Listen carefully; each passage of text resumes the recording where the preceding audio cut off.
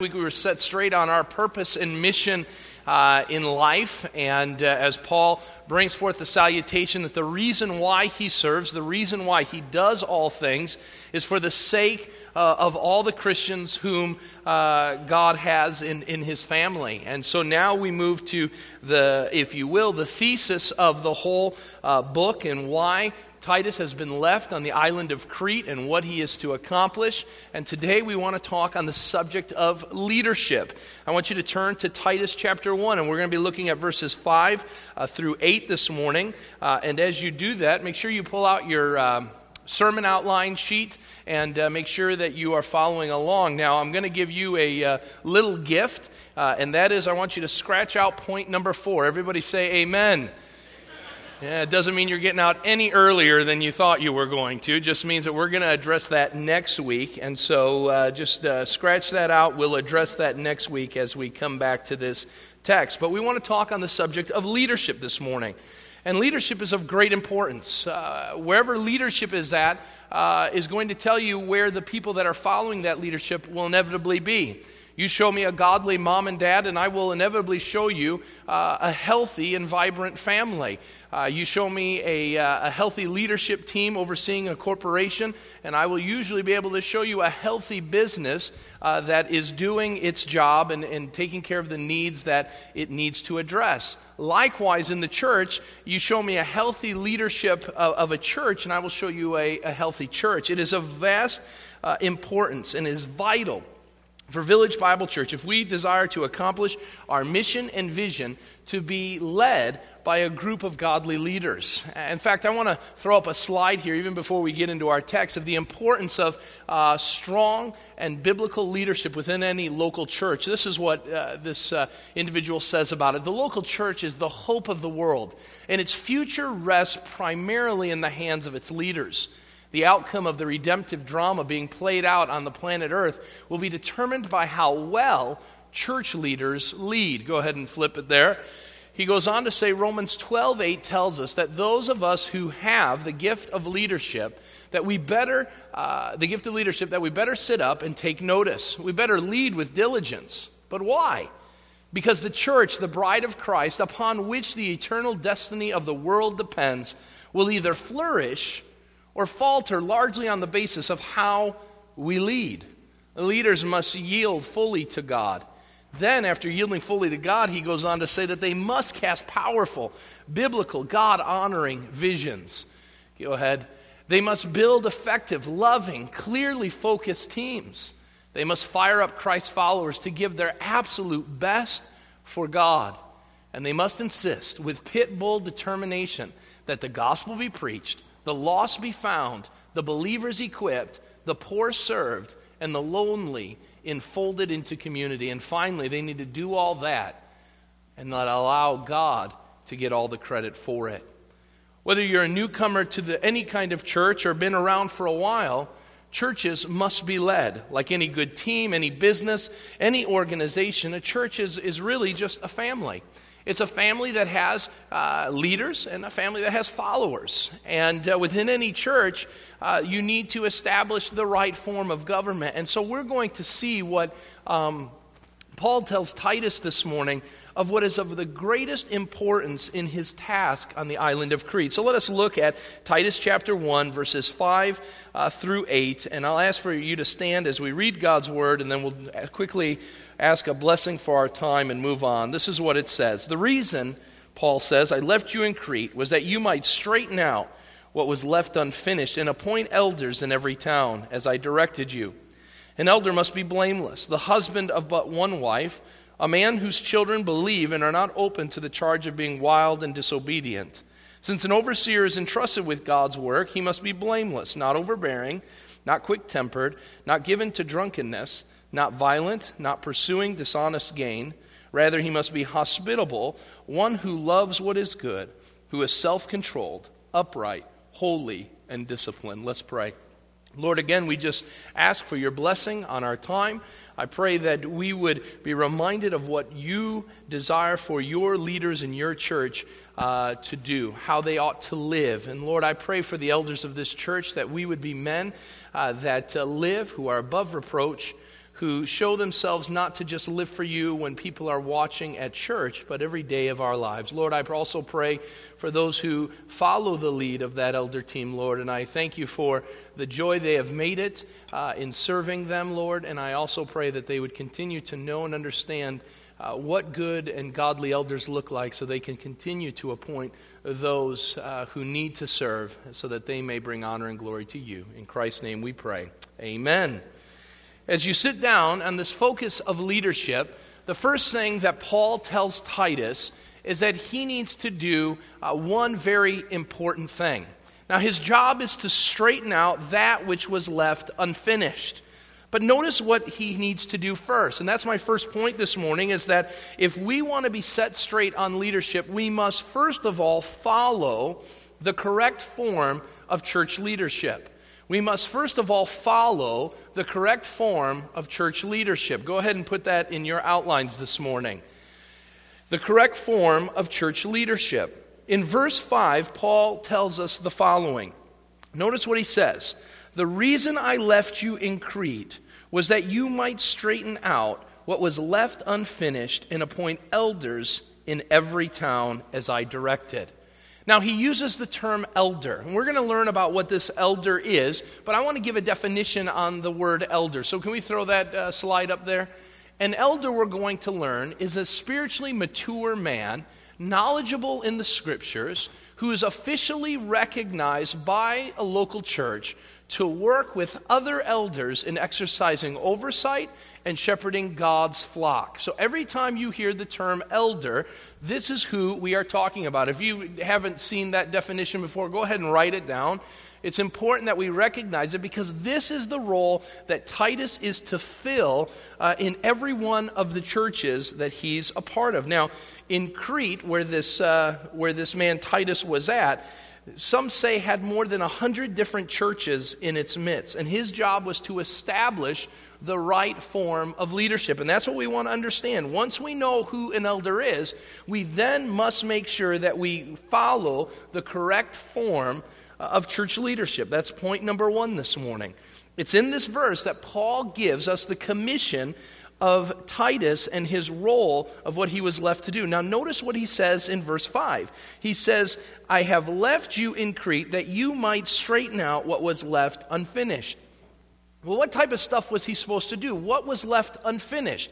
As we look at Paul's original writing in the original Greek, this is a word, it's very hard to pronounce. It is epidiorthoo.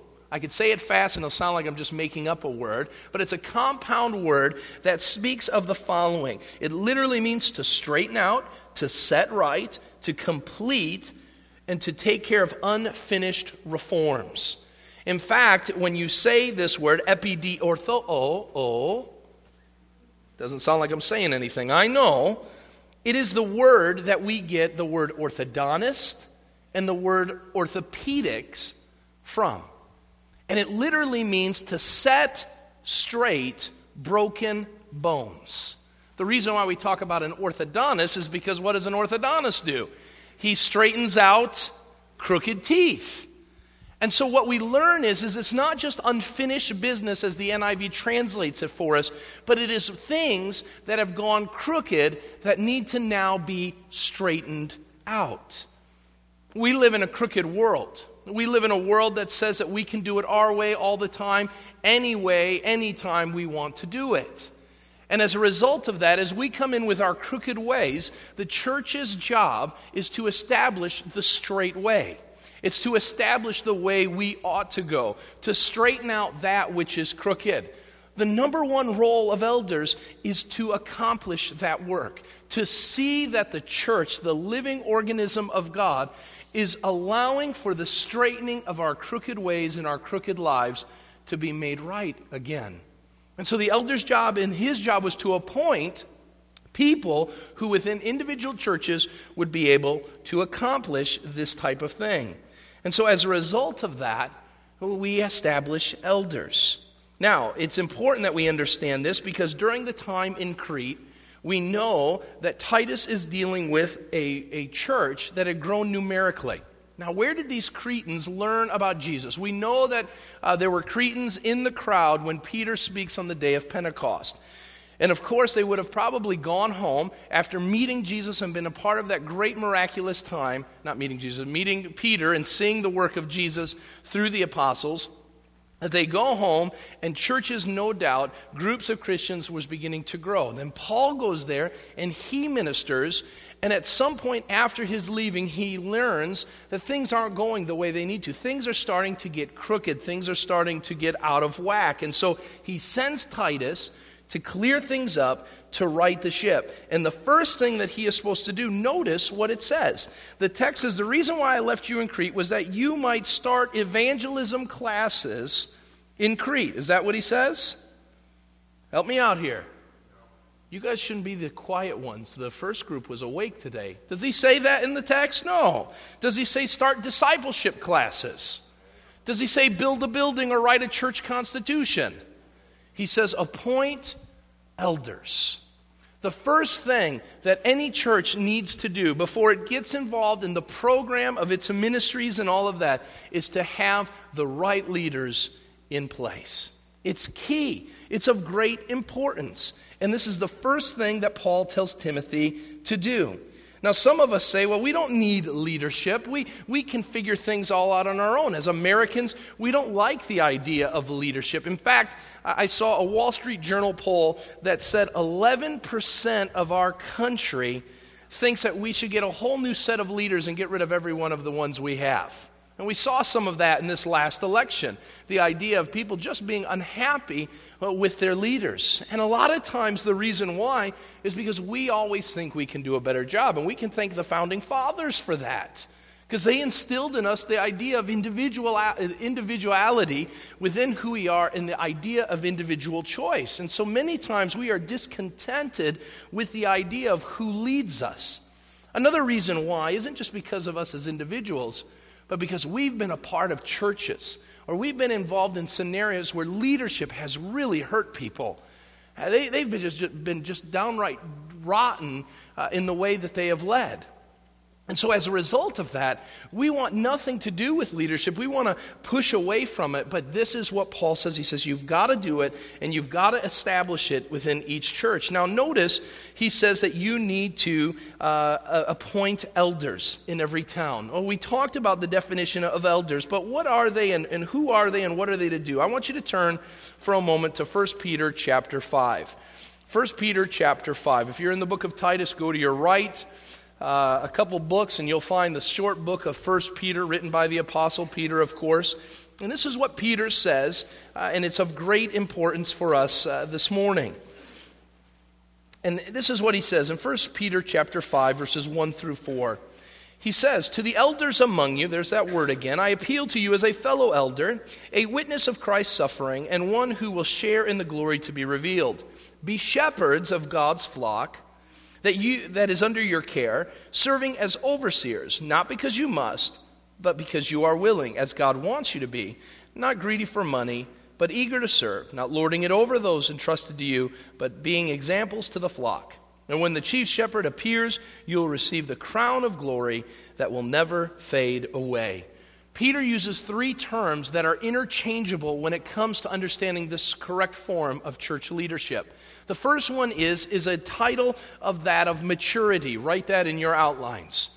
He uses the term elder. It is the Greek word presbyteros. Presbyteros is where we get the English word Presbyterian. Okay? Presbyterian, of course, is a name for a denomination of churches. And the reason why they're named Presbyterian is because their focus of church leadership surrounds itself around the role of an elder. So we have presbyteros. Presbyteros was a term that Jewish Christians would have been well aware of because they knew of that back in the Old Testament times, because the nation of Israel was led by a group of elders. This term meant older, it meant mature, it meant one who could be emulated in their faith and their life.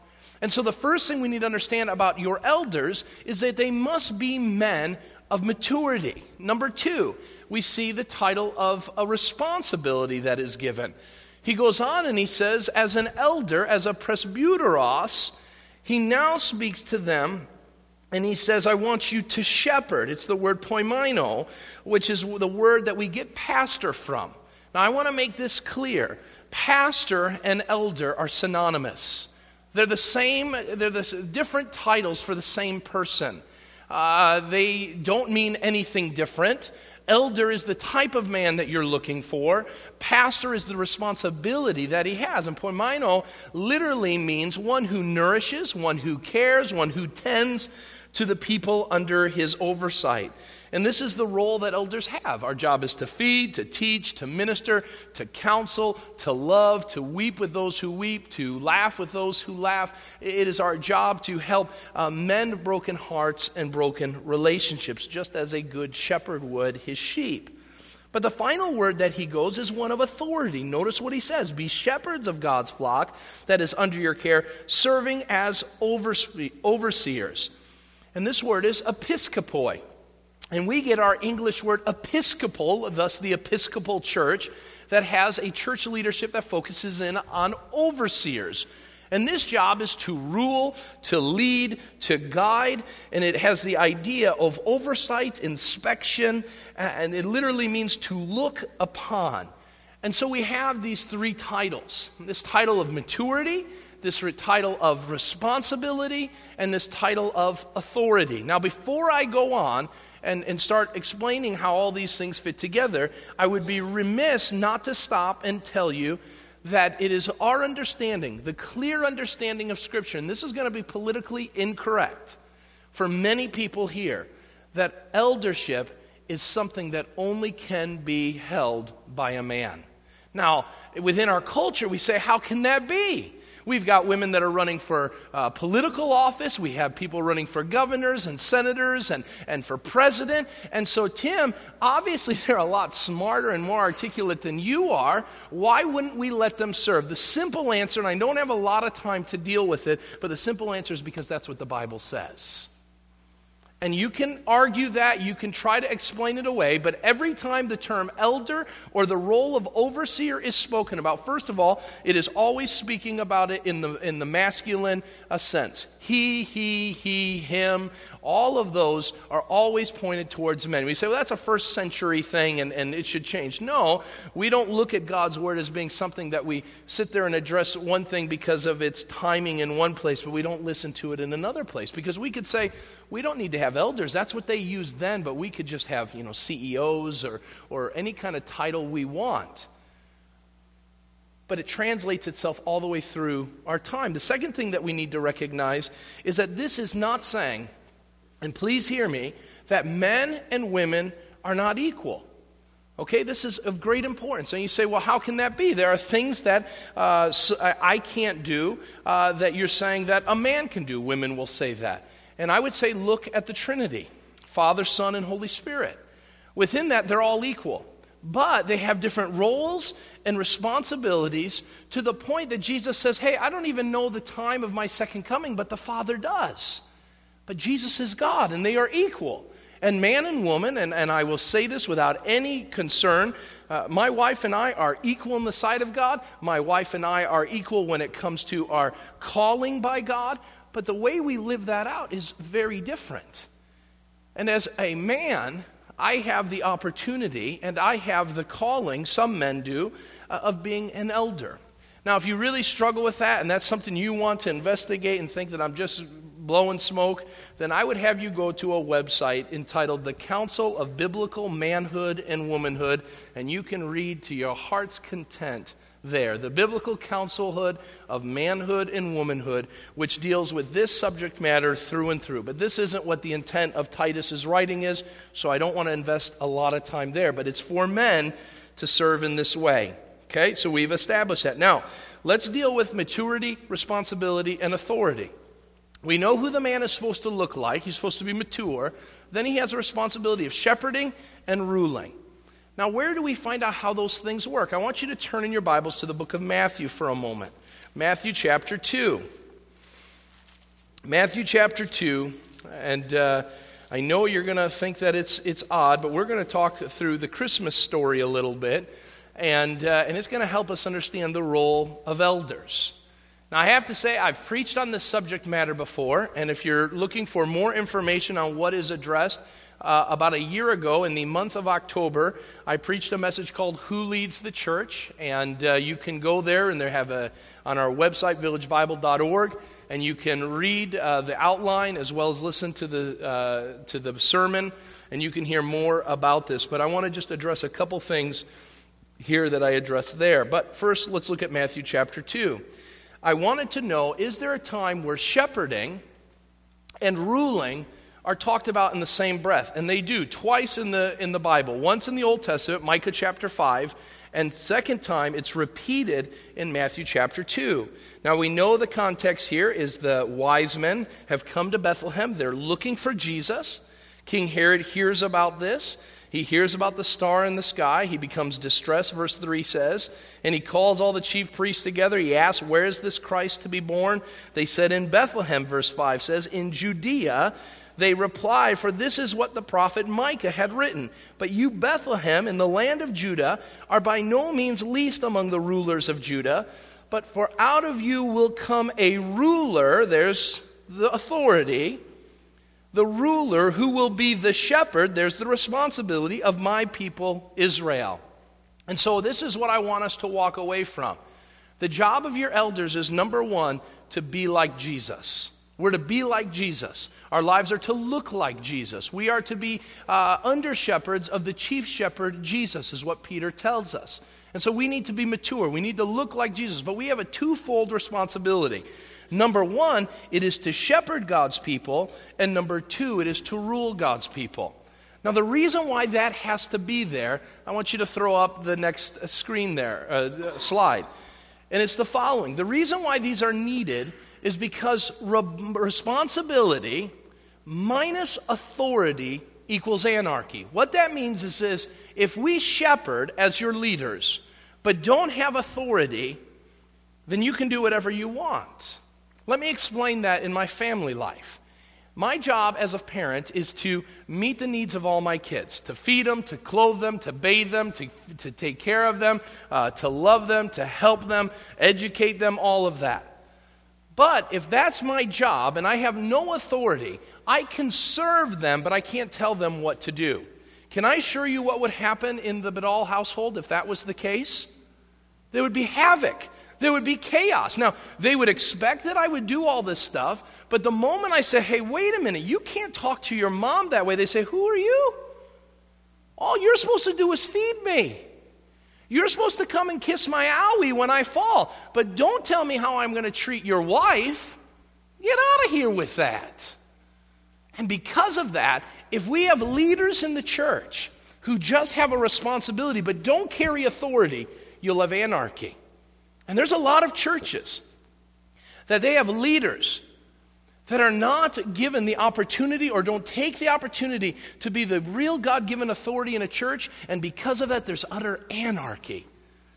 I was helping with a church that is within our region, and the elders had called and said, and it's falling apart. Every time we have a meeting, all chaos breaks out.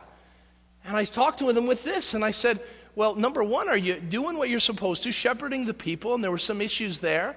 But are you instilling the authority? Are you speaking and saying, hey, we have been called and we have been given the task of being in charge, and you may not like that and you may struggle with that, but that's our job, and because of that, we do that because we don't want anarchy. But notice, you do that, you get anarchy. But notice what happens if you flip them.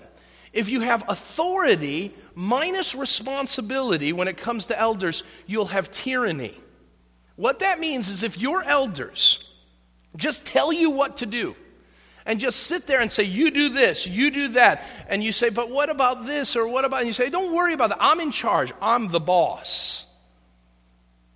And if all we do is dictate to you what you're supposed to do and never meet your needs, never love on you and minister to you and care for you and nurture you, then you have tyranny. And there are churches where that is going on. And that's a big reason why elder government gets a huge black eye. Because people think that eldering is all about authority and that it involves no responsibility. So we have to balance that. And so throw up the last one there, and that is that elders must have balance between responsibility and authority. And when they do, the church will involve itself in stability and safety. And so what that means is the job of your 9 elders that you have right now is to love you, is to minister to you, is to care for you, is to take care of your needs, to teach you. But I will add this, it is also their job to oversee the direction of not only the church, but your lives. You are under our care. And for us as Americans, we struggle with that, we fight against that, but that's what the Scripture says. It's clear. We are to respect our elders, the Scripture says, because they have oversight of our lives, 1 Peter says. And so we need to, as elders, strike that balance. Now, I will say, have we done the best job with it? I don't know. It would be up to you guys to really answer that. But I think I've been an elder now for over 8 years. And I know that has been the desire of every elder team that I've been a part of. Balance that. And sometimes we ebb and flow back and forth. Now, here's the thing that we see with Jesus. Jesus, when he came, focused more in on his shepherding, his responsibility, than he did on his authority. And there will be seasons of time where your elders will do more shepherding than they will do directing authority. But also understand, because Jesus came not to be served, but to serve. He came to seek and to save that which was lost. He mended the broken. He loved on people. He forgave sins. But he also carried a great deal of authority. He casted out demons. He called chief priests and leaders to task. And yet what we know is in his first coming, shepherding was a key focus. But in the second coming of Jesus Christ, if you've ever studied that, there's very little shepherding going on. It is all about Christ's kingship and his authority. And the balance that elders need to have, because they're following Jesus in the maturity category, is that they're responsible of shepherding the people and they recognize the authority that comes with it. And so that's the balance, and elders need to do that. And so this is the role, this is the man or the men that Titus is to appoint in each one of the churches. Now let's get back to our text again. Now once we've established who these guys are and what they are supposed to do, now we need to pick out the right guys. Now notice, he says, okay, that which was left unfinished, appoint elders in every town as I directed you. Now in verse 6, he goes on and he says, an elder must be blameless. The next thing we need to understand, and I'm going to move through these quickly, is that an elder must have a consuming call from God. Write that in your outlines. An elder must have a consuming call from God. He says they need to be blameless. Now, how is he to be blameless in all of those ways? Well, number one, we need to first of all establish that this consuming call involves some things. First Timothy chapter 3, verse 1 says, if anyone aspires to be an overseer, he aspires or he strives towards a noble thing. And so we have to understand that any elder who's going to serve must have a desire to serve God as an elder. Write that in your outlines. He needs to desire to serve God as an elder. He has to aspire it. Now some will say, well, isn't that a bit proud for a man to aspire to a role, to an office? One commentator said it's no different than a husband who longs to show his wife affection. There's nothing wrong with that. It's acceptable. It's totally fine. Now, if he longs for that showing of affection to another woman in any way, he's gone out of bounds. And so what God is saying is okay, if you desire to lead my church and lovingly shepherd it and minister to it and give it oversight according to my guidelines, then you desire a noble thing. And so this is who Titus is supposed to go look for. They're to be men who desire to serve in the role. We can't force guys to serve as elders. We have to allow God to bring the desire to them. Number two there, they need to be devoted to the job description for elders. There's a lot of times where elders or men will desire to serve as an elder because it's a place of prominence. Look at me, I'm an elder. I'm an important guy. I have important things to worry about. Other people like to be elders because it brings them a seat at the table. They get to decide what happens in the church. The problem with that is if you take away the responsibility that is given to elders and you're just making decisions, you're a lot like my children. My boys love to be in charge. They hate the responsibility of doing anything when it comes to being in charge, but they love to say what's going to be done and how it's going to be done. But they don't like the responsibility of it. Many, many years ago, when I was growing up in this church, there was a conflict at a church meeting, and a man got up who wasn't on the leadership team, and this is years ago, so don't try to pick out who the person is. This was years ago. And he said, I don't like how you guys are doing things. I want to be an elder. And one of the elders said, okay, well, it's a noble thing to aspire. Why do you want to be an elder? You've brought it up publicly. Why do you want to do it? He says, because I don't like how this church is being run, and I want to do it my way. As a young person, I was probably in my early teens, I even knew that guy was out of line. And the problem is that a lot of people want to serve as elders, but they don't want the responsibility. Howard Hendricks said, you want to serve as an elder, you better get used to the smell of sheep manure. You want to be a shepherd of God's flock. It isn't about making decisions. I will be honest with you, 20% of our eldering here is about making decisions. 80% of it is ministering to you. It's how it is. There's not a lot of decisions to make, especially at the size of the church that we are. I mean, yes, we talk about budgets. Yes, we talk about, how the church service is going to be run and things like that. But a lot of it is sent off to people to do the ministry. I don't plan the worship services. We have people that plan them. We have a stewardship team that oversees the finances. So the elders aren't doing a lot of decision making as some may think. But what we are doing is a ton of counseling. What we are doing is doing a lot of mediation, spending time with people that are fighting with one another. What we do a lot of is teaching.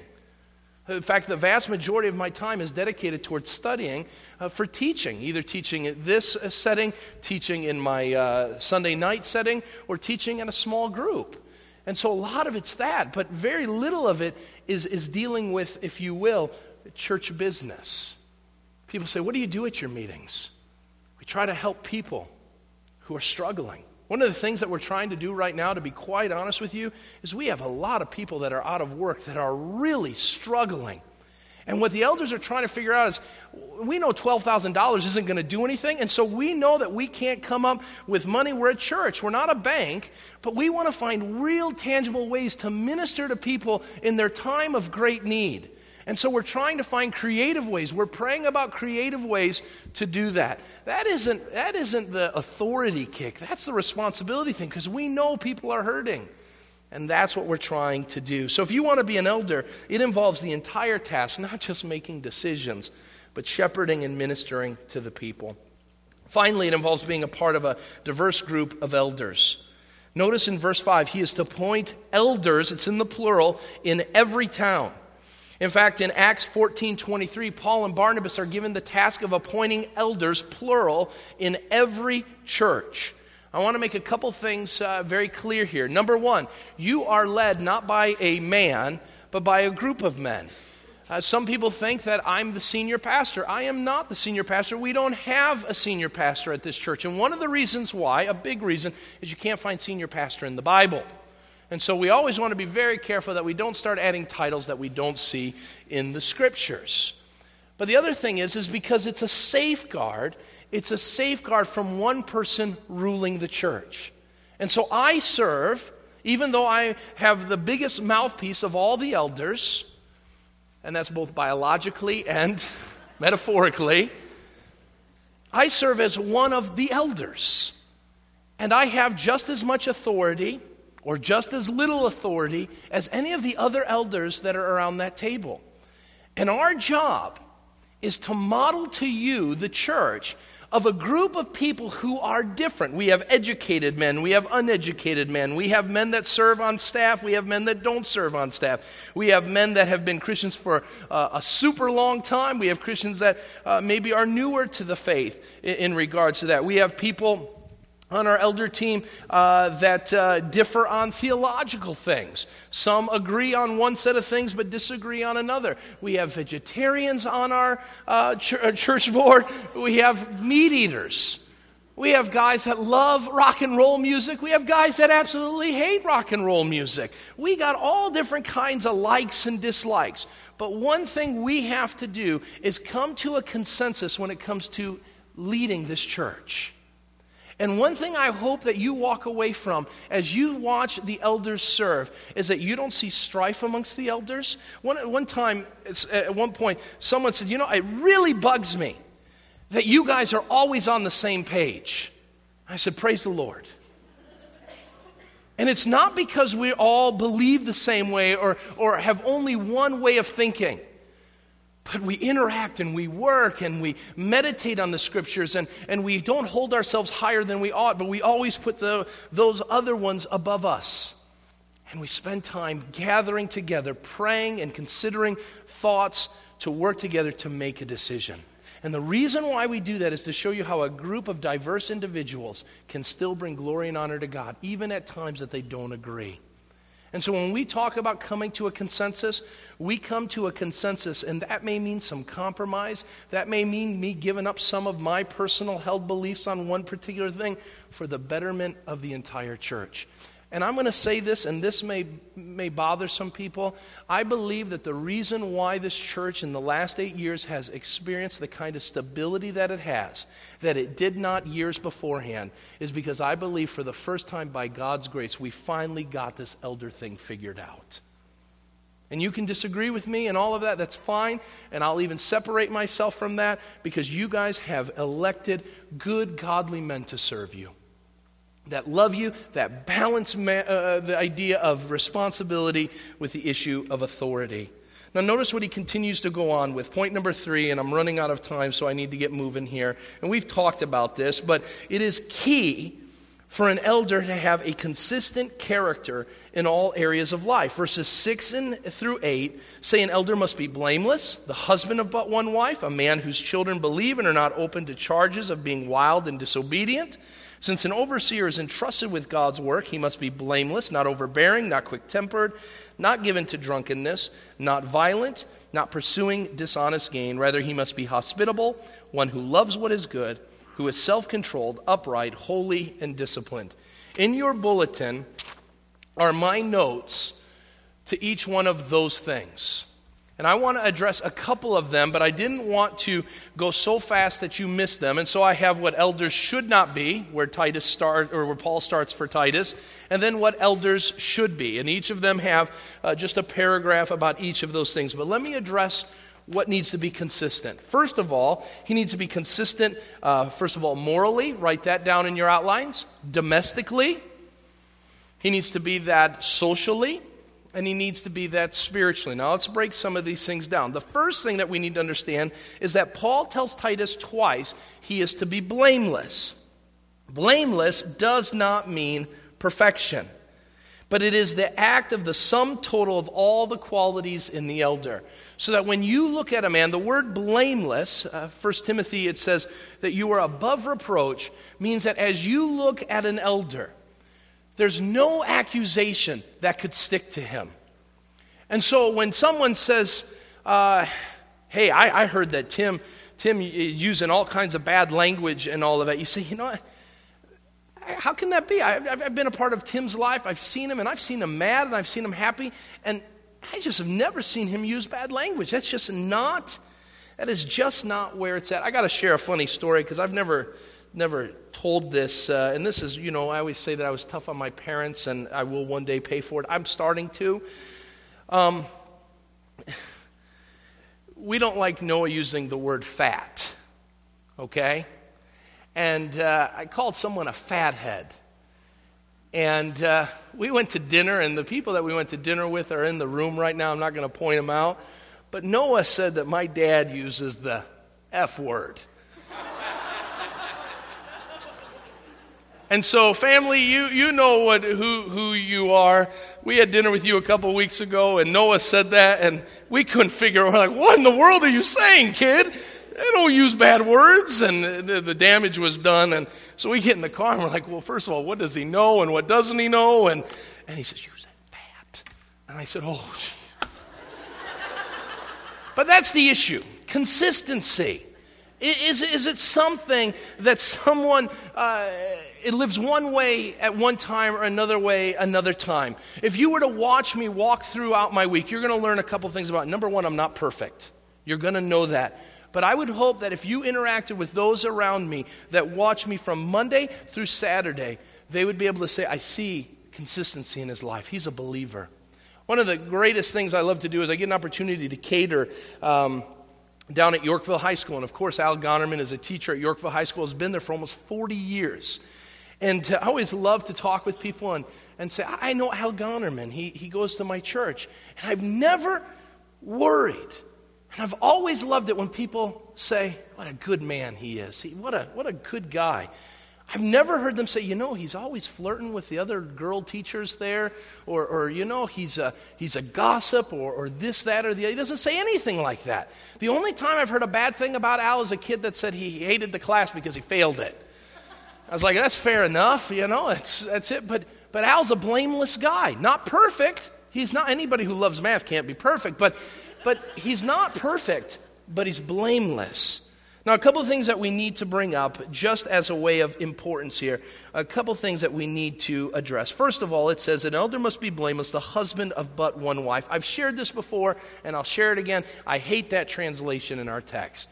It never talks about being a husband in the original Greek. Literally in the Greek, it says he is a one-woman man. The reason why I don't like the husband of but one wife is because then it demands that a man be married. And so single men can't serve as elders. Well, that would mean that Paul couldn't have served because Paul was a single man. That's not what Paul is saying. Number two, what it articulates is that if a man has had a wife but then lost her through death, he can't get married again. And the Bible is clear that a man can have a second wife as a result of death, and there would be nothing that would keep him from serving as an elder. The other thing that I don't like about it is it takes away the real important thing, and that is not the marital qualification, but the idea of what his marriage looks like. He has eyes for one woman, his wife. It means that his relationship with his wife is that which can be emulated by other marriages. And so that begs the question, could a divorced man serve as an elder? And from this text, and our understanding is yes, he possibly could. He could serve as an elder, because nowhere in the Bible does it say that an elder can't be divorced. But we have to be very careful, and we have to, on every case-by-case basis, just as we do on every other thing, to look at an elder's life and ask the question, is this man, and has this man been a one-woman man for a period of time that marks his character? Now, some will disagree with me, and that's not only my position, but it's the position of the elder team. And so if we were to ever have that happen, we would want to investigate it, work through it, and then it would be the job of the church to appoint that individual to the role of eldering. Now, the other thing that you need to understand about these qualifications is they're found in the present tense. Meaning what Paul is saying, is this man today what I'm asking him to be? And what that means is, it doesn't mean that he's been perfect his whole life. I have been a lover of money. In my younger years, I loved money because money bought me things. And what I've learned as I've matured is what money brings is a lot more trouble a lot of the time. I have found myself at times, especially as a young man, pursuing dishonest gain, especially as a teenager. It's not that looking back and saying, what has this guy done? And let's just pull up his whole life file to do it. But how is this man living today? And I would add that the present idea there is that there's enough of a track record to build a character. Can you look at the men that serve and say, this man is reputable in these ways? Another thing that comes up is the issue of children. It says, since, let's see here, a husband of one wife, a man whose children believe and are not open to the charge of being wild and disobedient. Stick with me for 5 more minutes and I'll be done. Here's the thing. I don't like the word believe in the NIV there because it's being used in the original Greek as an adjective. and it's children. Men should have children that are faithful. And the reason why that is of great importance is, number one, it is not the role of the mother or the father or anyone else to be held accountable for the spiritual well-being of anyone. My job, I will not stand on the judgment day and God will say, hey, Amanda sinned. What did you do about it? He's not going to say Noah, Joshua, and Luke. Oh boy, I can't remember. And Luke, they didn't come to know the saving knowledge of me. It's your fault, Tim. Now, God can get me that I wasn't a loving father. He can get on me that I may not have shared the gospel with them. But what he cannot get me on is that I didn't get them saved or not. Because the Bible says that it's not my job to bring people to being born again, but that the Spirit of God does that by the will of God. And so we need to be careful that we don't hold leaders to the role that says, well, your children all have to believe. What it literally means in the Greek is that they are faithful, and notice what the text says. They are not open to the charge of being wild and disobedient. What that means is their children know their father is in charge, and their father is the authority in their life, and that they're accountable to that. And so why is that? Because how can you be in a family relationship where your children are running wild and then step into a church where you have to lead and minister and think that you're going to be able to have a different scenario? And so the job is that children need to be not wild, not disobedient, but faithful to their father's leadership and authority in the family. And it would go even on to this. I would say that from what I understand of this text, and there's differing opinions, but I would say that this involves children that are within the home, not children that are outside of the home. And the reason why I bring this up is because we have had over the years men that have said, I cannot serve because I believe of a flawed understanding of Scripture. They say, one of my kids is not saved. Well, if that's the case, and I don't mean to be crass about this, but does that mean you were a great parent and that your great parenting raised up one great child but not another? And there are brothers and sisters in our midst that are struggling. They've got one child that just loves the Lord and another child that right now just doesn't want anything to do with the Lord. Did they parent differently? Did they say, oh, well, I'm going to take care of you. You're the saved one, but you're not the saved one? They've loved them. They've raised them up in the way that's honoring and effective before the Lord. And we have to release our children and release all of those whom we serve. And the reason why is because elders are going to minister to both those who believe and those who don't. And so we need to be careful in regards to that. One more final one there, and then I'm going to close this thing out, is that it will come up. I'm sure an elder must not be given to drunkenness. We as elders believe that what that's meaning is you can't be drunk as an elder. Does that mean an elder can drink wine? Yes, that means an elder can drink wine. Does that mean all our elders drink wine? No, that doesn't mean that. But what it means is that we as elders must be self-controlled. Nowhere in the Bible does it ever say you can't touch an alcoholic beverage. But what it does say is you can never be drunk. And it says, hey, the guys that you bring on as elders cannot be drunkards in any way, shape, or form. And so, moving on past point number 4, what then are we supposed to do? Well, there's 2 things that I want us to walk away from. Number 1, to our elders, and there's some in this service today. Elders, I want you to take these points as I take them and ponder them. Serve the Lord well. Minister to the flock under your care. Love them, care for them. If it has to, sacrifice for them. Show them the great important things that they are. Ezekiel 34:4 tells us to strengthen the weak, heal the sick, bind up the wounded, bring back the strays, and search for the lost. Elders, if we do that, God will be glorified in our work. For everyone else, here's a list that you can do. Number 1, use the qualifications that I've laid before you as qualifications for your own life. You don't have to be an elder to be a one-woman man. You don't have to be an elder just to be a one-woman man, if you will, as the ladies are out there. You don't have to do the things that are listed there and say, well, I'm not an elder, so I don't have to worry about it. Make those qualifications your own life. Number 2, men, pursue the role of eldering. If a man desires to be an overseer, he desires a noble thing. Pursue it. Number 3, 1 Thessalonians 5, 12 and 13 tells us, respect your leaders. You may not like everything that we do. You may not agree with everything that we do, and that's okay. God's given you a mind. God's given you a heart. God's given you an opportunity to discern His will. But the Bible makes it clear to respect your leaders. Number 4, submit. That's a difficult word for us to hear. Submit, and I will add, submit to their godly leadership. As they follow the Lord and as they call you to follow the Lord, the Scripture says in Hebrews chapter 13, verse 17, that you are to submit to those that are overseeing you. And here's the reason why. Submission means to know your proper rank. And the reason why you need to submit is because as elders, and this is probably one of the scariest passages of Scripture that I have, is that the Bible says, as an elder, I will give an account on how I led as an elder. And that's scary.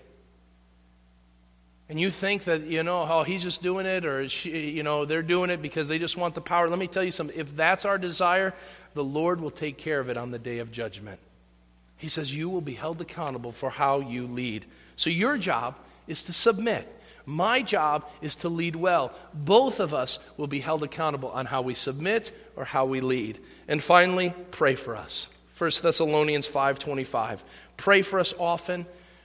Encourage us. It's not always easy, but we do it. I told the congregation beforehand, or in the first service, that eldering is the worst job that anybody could grow to love. It's like parenting. Parenting, man, sometimes we want to just pull all our hair out of our head and say, this is for the birds. But we wouldn't give it up for the world, would we? Eldering's tough. And eldering a lot of times goes without thanks. And even though it's difficult, and even though it's hard, I know that the 9 elders we have say we wouldn't give it up for the world because God's up to great things. God bless you. Let's pray and close our time. Father God, we come before you, and we thank you for your word. And Lord, we have been taught some things on what we need to set straight when it comes to our leadership. And Lord, again, I pray for our elders. Lord, give them wisdom. Give us insight to know how to lead like Jesus led. That we would love as we lead. And as we lead, that we would love. Lord, that balance is so needed in our world today. In our world where leaders are questioned about their character and their integrity, Lord, I pray that you would protect our leadership team from those things.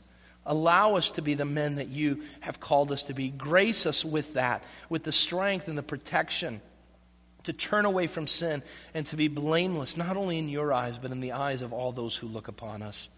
Lord, I also pray for the congregation.